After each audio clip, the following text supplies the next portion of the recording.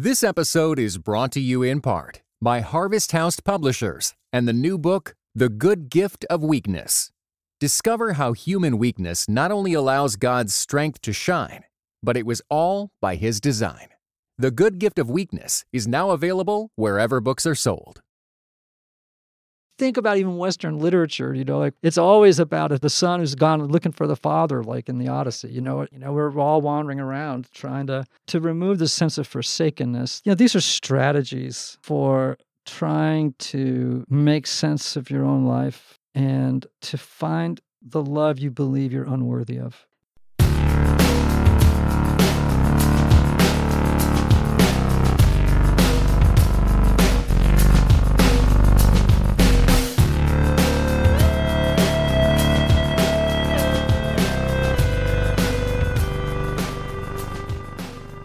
Hey everybody, welcome to The Calling. I'm Richard Clark, your host, the online managing editor for Christianity Today. It's just me today. Morgan's not here to help me explain who we have on. It's a pretty interesting episode. Actually, this episode was super weird to record, not in an unpleasant, bad sort of way, but in like a very insightful way. I thought has a kind of an arc to it. This is an interview with Ian Morgan Cron and Suzanne Stabile, the authors of The Road Back to You, an Enneagram journey to self-discovery. If you haven't heard of the Enneagram, it's not like as scary as it sounds. I know a lot of people immediately make that connection to the pentagram. It's not related. The Enneagram is basically a personality type thing. It's a sort of a tool that's used to learn more about yourself and the people around you, and to help you sort of grow as a person. I would highly recommend you check out this book. It's a really good place to start in terms of being sort of a primer for learning what the Enneagram is and sort of what number you are. So it goes like numbers 1 through 9. One of the things you'll notice in the interview is it sort of happened in the middle of a conversation I was having with them about, whether I was a 4 or a 3 or a 7. And it's the experience of like finding out what your number might be and then sort of recognizing yourself in that number. It's just a weird experience. It's kind of hard to describe other than it's a lot like finding out you're an INFJ, except there's an added spiritual component, and there's also an added like self-awareness component that I think comes with some negative feelings that are pretty fascinating to me, because I think those negative feelings can be really valuable and can represent growth. So I would highly recommend you check it out. They sort of broke the podcast in a good way. One of the things about The Calling is that when I interview people, there's self-awareness for the first time sometimes between me and the guest. There's sort of like I'm drawing things out of them that maybe they didn't anticipate talking about or even weren't super aware of themselves, or at least hadn't said out loud. Certainly not in a public interview space. Here, there's a lot of self-awareness in terms of like why they struggle with certain things and why they even there's a moment where you'll hear them respond to what their struggle is in completely different ways. And Suzanne actually articulates really well why that is. And it's because they are just, they see the world differently. They're completely different people. And just narrowing down on like why people see the world the way that they do and how they see the world is a big part of what was really interesting about this interview. If you're interested in reading more about the Enneagram, sort of in article form, the next issue of Christianity Today, coming out in a couple of weeks, will have an article on this by John Stark. It's a really great piece, and if you want to get it, you're not a subscriber already, we have a deal for you. Just go to orderct.com/thecalling, and you can subscribe to Christianity Today for $10. It's just $10. You'll get 10 issues, full access to our website, all the archived editions available there, including our very first issue back in 1956, which is a great read right now, especially as we celebrate our 60th anniversary. Anyway, thanks for joining us. Here is Ian Morgan Cron and Suzanne Stabile.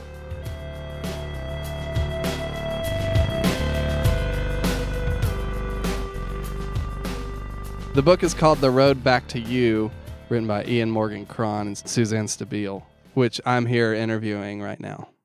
And we just talked a little bit with some CT staff about the Enneagram. The Enneagram is blowing up right now. It feels to me like it's becoming a very big deal. I took it to my vacation at the beach, and I sat there and read the whole thing, and I've told you a little bit about the journey I've been on in terms of like thinking I was a 4 and then a 3 and then a 7, and now I guess I'm back at a 4 for now. I should clarify for people who don't know, it's kind of like a personality thing, like a personality test, I guess. It's not really a typology. Test. Typology, right. So if people are familiar with the Myers-Briggs thing, if you hear people saying things like I'm an INFJ or whatever, and if you're interested in those kind of things, you'd be interested in this, I'd say for sure. So there's like the fortune teller that tells you all the good stuff that's going to happen to you, and you really like that fortune teller. And then you go to a fortune teller who tells you bad things that are going to happen to you. You're like, well, okay, but that's the real one. That's the feeling I got from the Enneagram, was like, it was telling me, if I'm this, then you also struggle with this stuff, as opposed to the personality type things where I was like, you're so great because of these reasons. So let's start with the first question. We always ask people, what would you say is your calling? And we'll start with Suzanne. Well, I'm 65, so I've been called to more than one thing. So one of my very favorite quotes from Father Richard Rohr is, the best protection from the next word of God is the last word of God. I think overall, I'm called, and I am well suited for it because of my personality, to be in relationships that have the potential to make the world a better place. Not just relationships with the people I love the most, but relationships with people I meet for an afternoon. Yeah. And I think I'm called to stay open to the voice and the working and the messages of the Spirit, so that I'm aware when I'm supposed to do the next thing. Mm-hmm. And then I think I'm called to do the next right thing. Yeah. Yeah. So that relationship piece, that seems to be like a big part of what you're talking. I mean, obviously, a lot of what the Enneagram is learning how to relate to people. When did you become aware of the relationship? And you can chime in anytime you want. Yeah, I just wonder when I get to my calling. We're gonna get there. It's hard because I'm doing like follow up on the question, and You're like a BB in a shoebox right now, aren't you? You're just banging around in there. It's terrible. It's so bad. And you know what makes it worse, I've realized, is having people that totally know what's happening to you. We know what's happening right now. That makes it 100% worse. This is all going in the podcast because it's like going to demonstrate the thesis, which is that you guys know what people are like. Yeah, we do. So as a relationship person, like, that's a part of it. Do people like have that reaction to you? And now I'm just talking to both of you. Do people have that reaction to you where they're like, quit, get out of my head, you're freaking me out, man? Generally, we are talking about the Enneagram, people know that they came to hear us talk about the Enneagram. We both try not to do a lot of Enneagram talk with people we don't know about the Enneagram. But we get a lot. The line we get the most, I think, is, you've been reading my mail. Yeah. Isn't that the... Mm-hmm. Yeah. How did you know that about me? It's uncanny how much I think know you about get it me. more than I do, though, because I'm a 4, right? So the romantic, or the tragic romantic, and Suzanne's a giver helper, so she really reaches out. I mean, she's people just walk into that. They're like, oh, I want to know, because she's so relational, right? Well, I'm relational too, but it's different. People wouldn't approach me with that aggressively with that necessarily. You know what I mean? Like that, a certain type would, but I'm less of the kind that people go up and say that to. What would you say your calling is, since we're talking about that? Okay, now you're going to see difference in thought. Because I can tell you exactly where I was when I figured it out. Sure. For a lot of my life, I had no idea. I was a therapist. I was a Episcopal priest. I was a songwriter. I wrote books, and none of them made. And one was a novel, one was a memoir. I was like, you are a vocationally confused human being. Like, which of those do you want to pick and make a life out of? And then I was driving in West Texas, actually, and on my way to Lady Lodge to speak at Lady Lodge, and I was driving along, and it hit me that my calling had always been to help people enter into conversation with the mystery of their own lives. And that all of those things, from writing books to being a therapist to being a writer, all those things were ways of helping to get into that kind of rich, meaningful conversation with people about what it means to be human in this world, And see, the difference between the two of us is pretty striking. Yeah. And you have, so there's not a relationship piece there. There's not like it's more about yourself. It's just interesting because there's a complementary thing happening here where you're both interested in the Enneagram, which is relational, but also self-oriented. Yeah. So I think on that score, I'm actually quite relational, but it's different. The way I connect with people is different. I do think a lot about personal meaning. That's kind of like, I wrestle in my head and my heart with things, about big questions of life, kind of haunt me all the time, When I was a younger man, I was a lot more self-absorbed. I was a lot more into my head and, melodramatic and very, I was a lot of work, right? I'm still a lot of work, but as I've gotten older, I've become far more concerned about other people too, and trying to invite them along on the same journey I'm on. Because of maturity, just... Yeah, I think it's that. I think it's, and having done a lot of work over the years, and had a bunch of train wrecks and, you do get to a place in your life where you're like, well, I'd sure like to get out of here having moved the needle positively in a couple of lives, that help people become richer, deeper, more fulfilled human beings. Suzanne, did you have that same trajectory, or did you start with an interest in other people? I started with an interest in other people. I was adopted at birth. I never looked like anybody. And so What do you mean by that? Well, I don't, if you're adopted, you don't look like... I knew that my brothers, who were 18 and 15 and biological children when they were born, they looked like my parents. And I didn't look like them or my parents. Huh. So because belonging was so important to me, I began to watch people's behavior so that I could belong on a behavioral basis rather than a how I look basis. Mm-hmm. I'm naturally relational. I think I'm an extrovert, and I'm in the heart triad on the Enneagram, which means I'm a feeling-centered person. And I believe that we change the world one relationship at a time. So I teach a good bit on college campuses, and I started listening to what they were telling me they wanted from their life. And one of the things that I kept hearing over and over and over was consistently either I want to belong or I want my life to have meaning. Those are the two things that I've always wanted. And I began to think, well, I think everybody wants that. Yeah. And actually, to turn to the Enneagram a little bit, the Enneagram helps you have enough compassion that you can find belonging. And when you're not so anxious about how you're like other people or how you're different from other people, then you have enough space to figure out what's yours to do so that you kind of are beginning to believe that your life's going to have meaning. What was the point at which you both discovered the Enneagram? And was it a light bulb thing? Did you know you would be this invested in it to the point you'd write a book? Well, I was a seminary student at Denver Seminary at a time when that was a very conservative institution. And I was on a personal retreat. Now, I have to say that my time there was sort of an unhappy time because I really felt like I didn't talk about not belonging. I mean, I really felt like I was a fish out of water in that environment. And I'd grown up a Catholic kid, and I had a real Catholic imagination, sort of a view of the world, So I'm at this Catholic retreat center, right?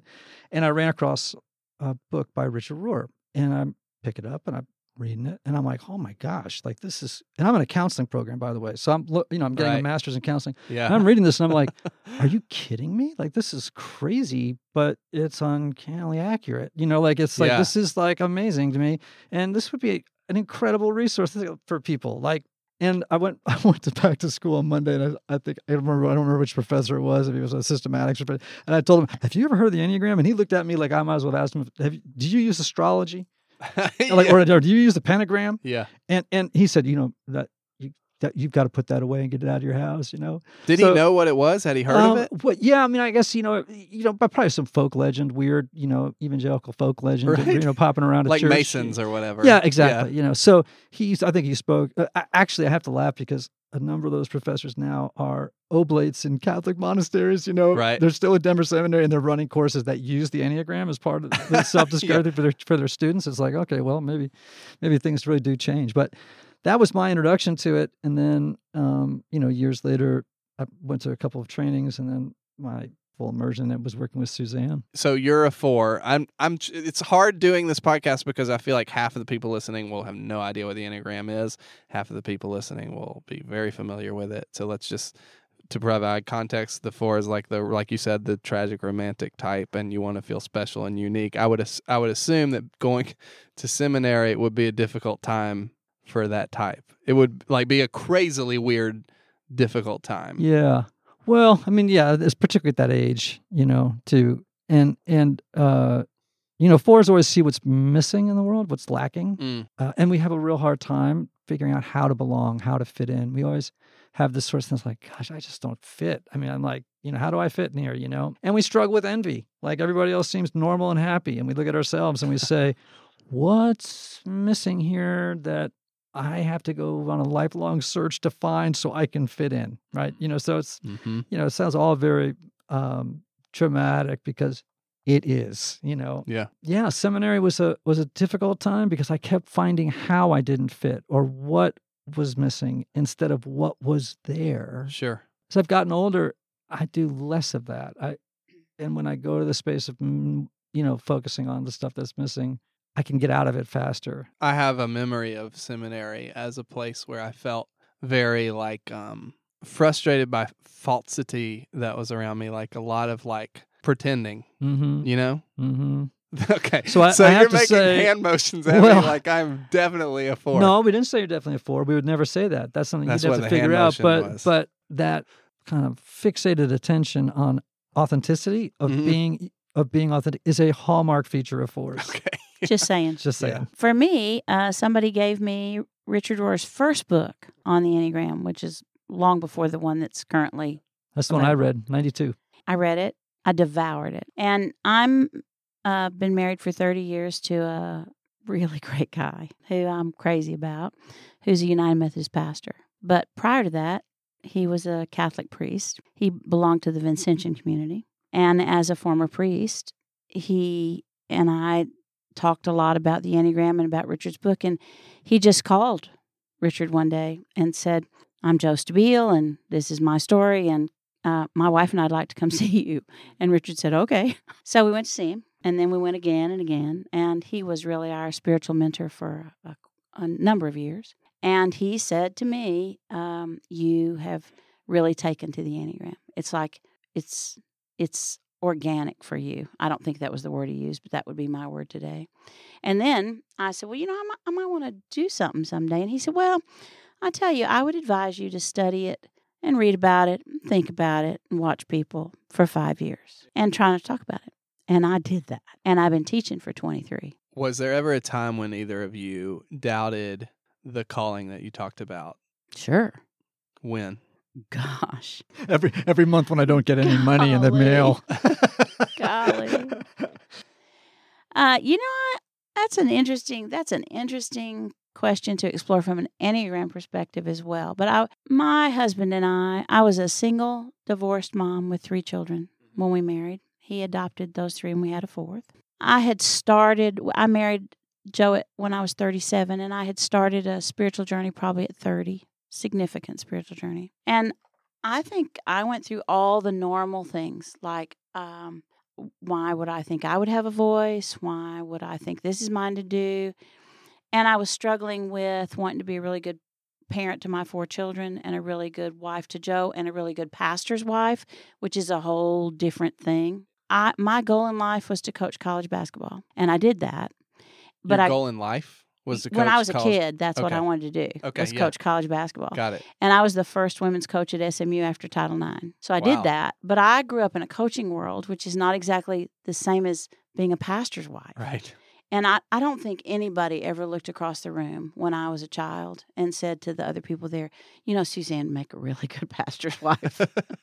No, I don't think. I think that's an accurate assessment, self-assessment. That's well done. So I doubted my ways of being rather than doubting my call. I knew that God had something for me to do. I think God has something for everybody to do. And, I teach a lot with the book of Jonah, because you can teach anything with the book of Jonah, right? And I didn't know that. Yeah, you can. If anybody ever needs something like right on the spot, just open Jonah. Okay. It works like a Because charm. it involves whales and adventure. It's really great. My wife and I are working through Jeremiah right now, and I wouldn't say the same thing. No, I wouldn't, nor would I. Either. No, I've never taught anything with Jeremiah, but Jonah works. For some reason, she brought it up. She wanted to read it. I was like, okay. All righty. Well, God sends Jonah to Nineveh because the people are in trouble, and God can't wait any longer, and Jonah doesn't go. Now, if I was God, I would think, those people are in trouble, and Jonah's not going, so I'll send somebody else. But no. God waits for Jonah to get swallowed by a whale and waste all the time and get thrown overboard and all that goes on so that Jonah goes to Nineveh. And I'm saying all that just to say that I think whatever God has for you to do, God's going to kind of circle back until you do what's yours to do. I sometimes doubt that I'm good at it or that I'm doing it right or that I'm the person for it. Like right now, I'm gone from home so much, and my husband has a new church appointment as of July 1st, and I've got 6 grandchildren. It's tough to think about, is this really right? So you just keep asking. But I think for me, the question that confirms is there fruit from my work? And there's lots of it. What kind of fruit? Mostly oranges. Oranges. Some grapefruit. I like mangoes. I'm kind of obsessed with mangoes right now. Wow. I'm happy for both of you, but I'm saving the world by helping marriages stay together. Oh, I see. Yeah, I'm kind of working on how you can parent your child and That's not good kick them out. You're That comparing kind. apples to oranges is what you're Clearly, doing most of the time. clearly. Yeah. Different Okay. fruit. All right. Well, I think, it's an interesting question about, have you ever doubted your calling? Yeah. I think it took me so long to actually give language to it that by the time I got it, I was like so relieved. I was like, okay, now I got it, and I was, in midlife, which isn't to say that I was ineffective at doing things prior to that. It just means that I was doing things instinctively, not knowing what to call it, and knowing that what most excited me, the thing that most thrilled me was when I saw a light of understanding go on in someone's eyes about where they learned something about themselves or about God or about the world that was, an epiphany for them. Yeah. But an epiphany that brought them more deeply into an awareness of their belovedness, of who they were, all those sorts of things. And, now I understand in many ways why was the case. So I don't know if I've ever doubted my call, but I think as I've gotten older, I've seen it and been able to delight in it. I think until I was able to do that, I was either confused or feeling like, like I'm missing a wheel here. I can't figure out what I do, but I'm just going to keep going with what I do. And then one day I woke up and realized, no. That's actually all 4 wheels, kid. What you're doing right now is all 4 wheels. Yeah, I would say that people ask Joe and me more questions about discernment than anything else. And I've learned from that how much grace there is in knowing what's yours to do. And I think the Enneagram helps you know what's yours to do because you can clearly see what you're gifted for. And it's okay that you don't have the gifts for something else. I would be terrible as a person who worked quietly in a back office somewhere and not if I didn't get to be with people, and I would be terrible at that. I'm not suited for that. That's not how I'm put together. It helps a lot with the process of elimination. Absolutely. Yeah. This episode is brought to you by the Truce Podcast. I'm sure you've been there. You're at an event, a dinner, a small group, and someone says something like, "If you're a Christian, you have to vote Republican." Huh. That raises an interesting question. How did evangelicals like me get to the place where we just assumed we'd all vote one way? This season on the Truce Podcast, we're diving deep into the complexity of the 1970s and 80s to understand how evangelicals tied themselves to the Republican Party. It's a story that involves murder, corruption, redemption, and our need to be heard. I'll be talking with celebrated historians like Rick Perlstein, Pulitzer Prize winners Francis Fitzgerald and Jesse Eisinger, and some of the best guests I've ever had. Truce is the show that uses journalistic tools to look inside the Christian church. We press pause on the culture wars in order to explore how we got here and how we can do better. Subscribe to Truce anywhere you get podcasts or listen at trucepodcast.com. What would you say in the work you guys have been doing and in the ways in which you work out your calling? What has been the biggest struggle that you find yourself confronting? The biggest struggle for me is being away from home. What do you think you have to be away from home to do what you do? Is that like an integral piece of it? Well, I'm relational, Yeah. So yeah. we've been together now for a couple of hours. Just think about how different this would have been if I'd been on the phone. Right. Yeah. That's an important piece of this podcast is I refuse to do it. Yeah. If people aren't here. Yeah. Yes. Or if I'm not with them. Exactly. And I'm so excited about our book, Mm-hmm. and I'm honored every day that Ian invited me into the writing project to do this together. I love to teach. I think in honest humility, I'm good at it. And I can't do from video or film or DVDs what I can do if I'm in the room with people. So yes, I think I am called to be on the road. And it's a constant discernment question about how much I should be gone, how much I should be home. All four of my children live in the area where I live. All 6 of my grandchildren are there. I would have to say that my love for them and my love for Joe is so deep that it's a sacrifice for me to not be there. But I think call involves sacrifice.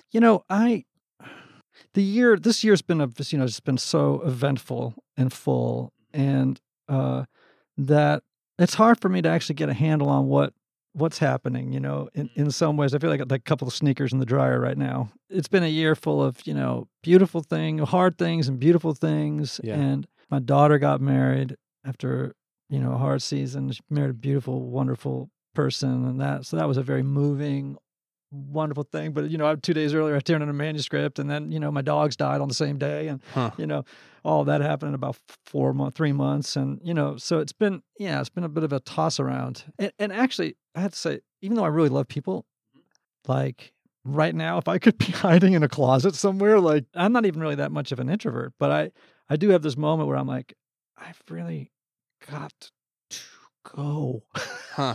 Yeah. I'd just like to point out the Enneagram piece of all this. So if you ask me what I struggle with, I can't remember the question anymore, but it had to do with... What's your biggest struggle? What's the biggest struggle? So that's clear to me as a 2 on the Enneagram. But Ian, as a 4, is comfortable in struggle. He is comfortable in melancholy. He can bear witness to his own pain and to pain in other people. Well, when you can bear witness to pain without having to fix it, that includes your own pain. So it's a question that automatically is going to get a very different response from us because of our Enneagram numbers. So it's a perfect way for us to talk about that. Yeah. Because I can tell you what I'm struggling with because I talk about it and I pray about it and I worry about it and I talk to Joe about it and I talk to my spiritual director about it. Right. Because I'm struggling. Yeah. And it's home base for Ian. And I can write about it, and I can do that sort of thing. Because it's very natural for a 4 to want to come in slant at that question. It would have been easier for me to come up with a poem to answer that question than it would have been to answer it directly. Yeah. Or a song. He's written some so real just come in doozies. sideways, to come in sideways, because you're asking someone who feels a ton, a question that stirs so many feelings that it actually would be easier for me to try and plug it into a song so that you could actually affectively experience it with me than to simply tell it to you discursively. So now I want to make something clear here. I think Suzanne will back me up on this, right? Like, I am not a depressed person who wanders around, like with a hospital stick with, some drugs going in my arm to keep me up. That's not the case. I mean, I'm actually... Just ignore the fact that he's wearing a hair shirt and eating locusts. Yeah, right. I mean, I actually, have a very sort of, I think pretty wry sense of humor and love to laugh and, I'm an energized kind of human being, but that whole realm of being comfortable with conflicted feelings of wrestling with big ideas, that sort of thing. Yeah, it is a natural space for me, and hopefully what comes out of that is stuff that's of benefit to other people. That's not just me looking in and thinking I'm just so weird and different. I'm not, I'm not at home. I mean, at least Tom York wrote Creep. I mean, like there's that kind of 4 kind of thing. Yeah. That's, at least I'm giving something to the world. Yeah, totally. It seems like the motivation for you isn't meeting lots of people, building lots of relationships. It's more about how you're affecting those people. Right, it's like what you have to give to those people. If someone asked me that day, do you like speaking to big crowds or little crowds? And I've done both. So I've spoken with thousands of people, and I will always take 50. Huh. Now, I love speaking to big crowds. I'm not saying I don't like it. I'll tend to sneak out a little bit. But for me to be on a weekend with 50 people or 100 people or something like that, 50, enough so that I can walk around and recognize connect. People. Yeah, I mean, I love connecting with people. I mean, I'm not like a guy that doesn't, I'm not a detached person from other people. It's just that I connect at a deeply emotional level with people, and that happens better when I'm in a room sitting on the floor with them. How has working out this calling changed you? Are you picking up on this calling theme? I don't think I knew about the calling theme when we started this program. Did you? Oh, they didn't tell you the name of the podcast. No, they didn't tell us the name of the podcast. But it's interesting. Oh, they I'm did. They wrote it fascinated. down. They did? Yeah, it says The Calling. That's the name of the I program. thought it was a band. It's called The The Call. Calling. Oh, never mind. Sorry, I should have led with that in the explanation. Yeah, but so far so good. We can talk about anything. You could have Well, brought I'm up so anything. glad to have you say that, because I kept thinking, well, we're not getting it right. You're not pleasing them. Yeah, whatever And he's I'm thinking, looking let's for. keep going because I'm trying to figure it I'm out. asking 7 versions of the same question. That's Oh what the my podcast gosh. is. Okay, I was great. like, dude, you got to come up with some new questions. You're really riding this like a pony at a birthday party. You're just going around in circles. I'm calling. Now, I would say that in sort of contextually, we've been having this conversation before the podcast, because I wouldn't want folks to think that when we get in a room with people that we start, right away trying to figure out who they are or what they do. So this is an extension of a conversation that you initiated about 2 hours ago, and so we're still having fun talking about it. No, that's a good point. So we would not normally, under any circumstance, be sort of thrusting guesses. I mean, I don't actually look at people like numbers at all. I can tell you, as a 4, that would be a horrible thing to think you could reduce a human being down to a number or a category. That'd be a terrible thing. I would think I would join thousands of voices in saying that it is the basis for my faith life.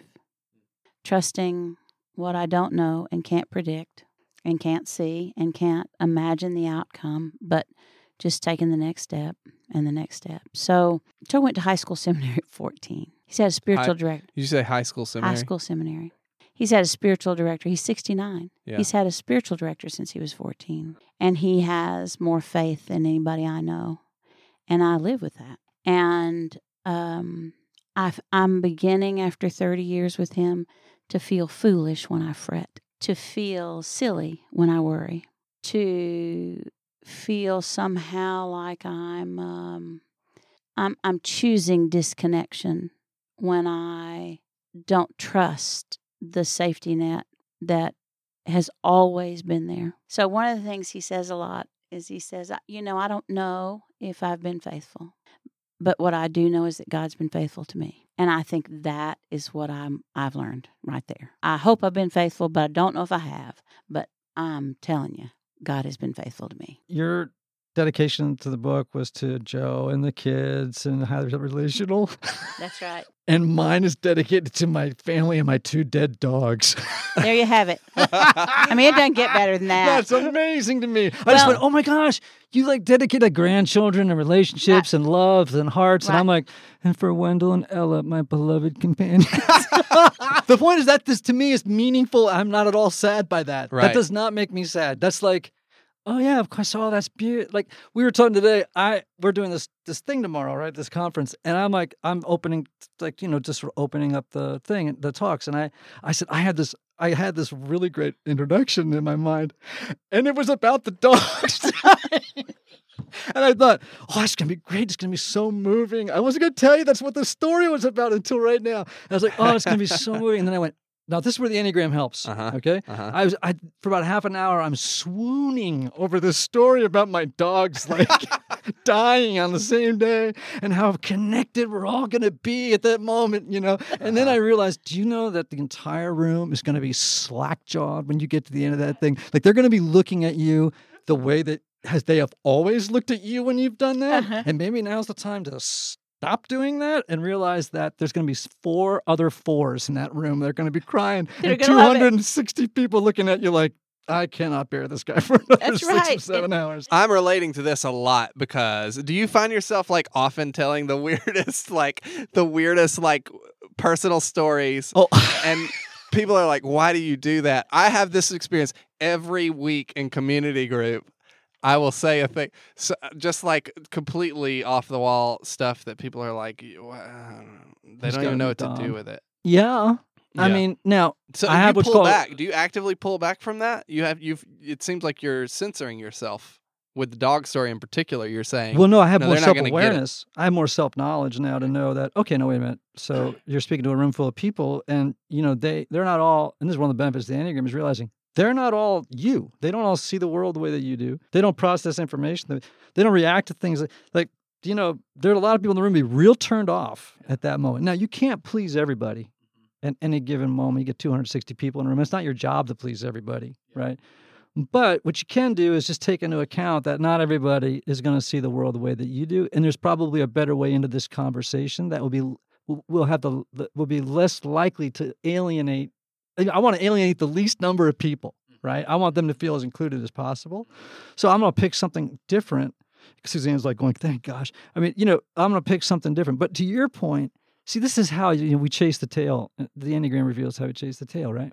We sometimes say those things because we think if I'm outrageous enough, I'm going to fit. You know, people are going to, like, it's almost like this weird thing. And then we do it, and then people look at us like, you'll never fit. Yeah, you know? I think and in then my we try brain, it again, we try it again, and we try it again. I think in my brain, I feel like I'm paving the way for some kind of everyone's being honest with each other interaction. Modeling that for deep everybody. emotional Yes, the connection. modeling. Deep Yes, emotional yes, connection. yes. Constantly trying to model stuff. Yes, if and you people are just constantly reacting to me with the most restrained. If I'm being not generous, which is this is not fair, but like quote unquote fake, responses. Did you love Catcher in the Rye? I don't think I read it. Actually. Okay, all right. I had a bad English program, and I also got C's in that English Oh, program. okay. So. Because the main character, Holden Caulfield, and a lot of 4s will tell you, that book changed my life because he hated phonies. Yeah. That's what he was always talking about, how much he hated phonies. Yeah. And they're like, 4s will tell you all the time. I remember reading Holden Caulfield and feeling like, oh my gosh, that guy's me. What would you say is your biggest fear in working out your calling? So can I tell you a story? If I haven't been clear, I'm crazy about my husband. Right. And he's good looking and smart and all that. And lots of women flirt with him, which he works to stop. And so there's a woman in our church that's kind of flirty with him. And I'm just getting all whipped up about her. Then I start rah-rahing about her at home. And we have a rule at our house that if there's anything that's conflictual for us, you can't talk about it in the bedroom, at the kitchen table, in the bathroom, or in the car. Where are you supposed to talk about it? Well, you got to make an appointment. You got to go outside, or you got to go. You got to really want to talk about it real bad. You just list can't. all the places that I have yeah. conversations with my wife. Well, this will really help with anything conflictual then, because you won't be talking about it. So I was breaking the rule and just rah-rahing about this woman everywhere.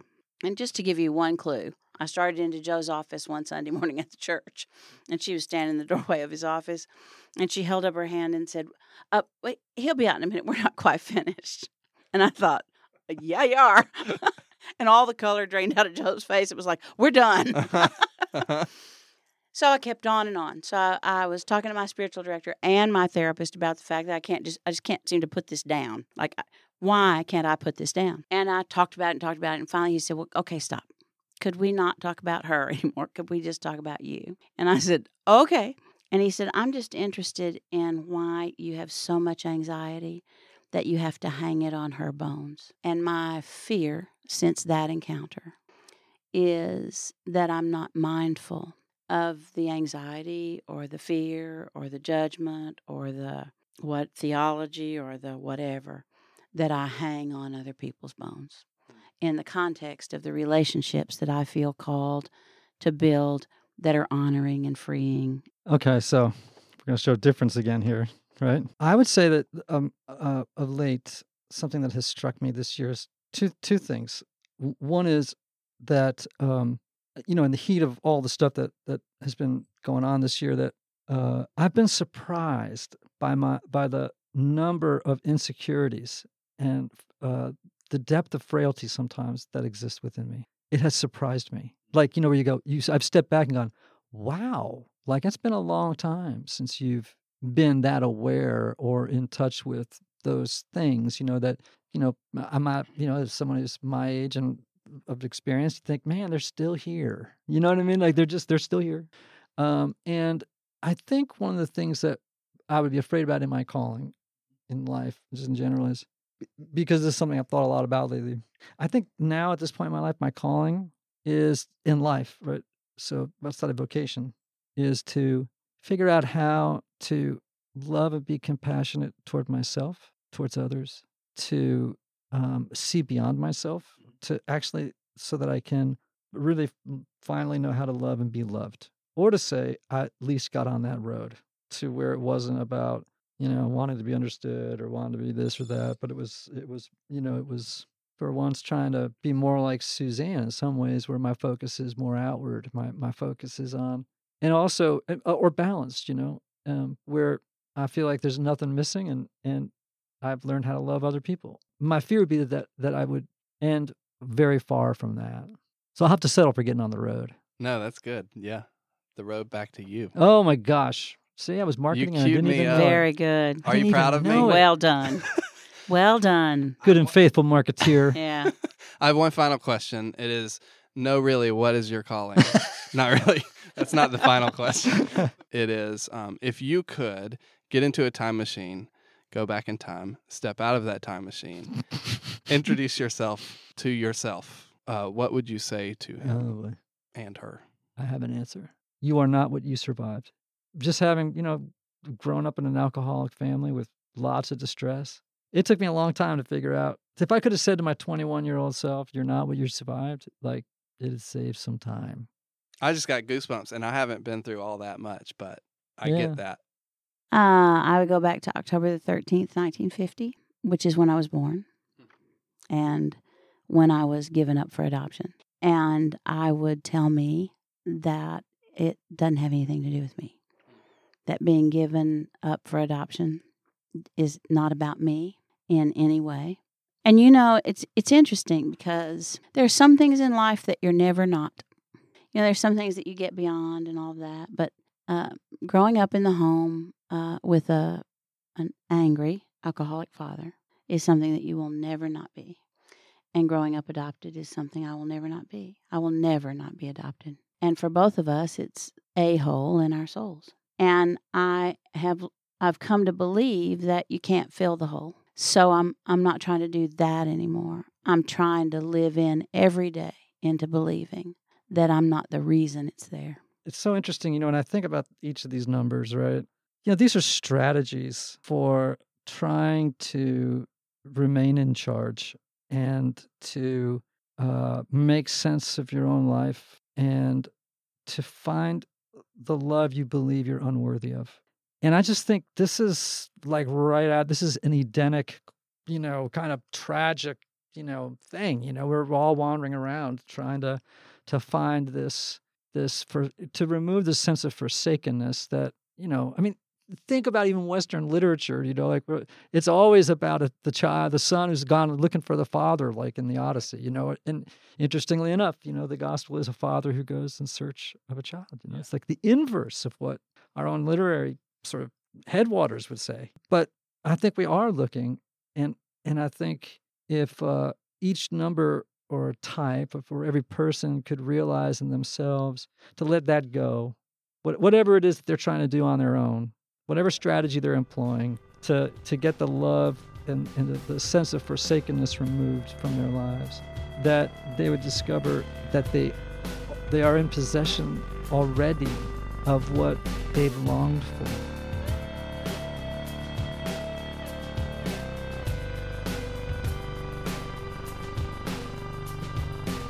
You've been listening to The Calling.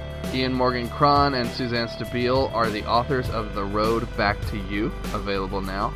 They have a podcast called The Road Back to You. I'd highly recommend it. Remember to rate and review the show on iTunes. It helps us a lot. The Calling is produced by Trey Allred. Theme music by Lee Rosevere, used under Creative Commons 4.0.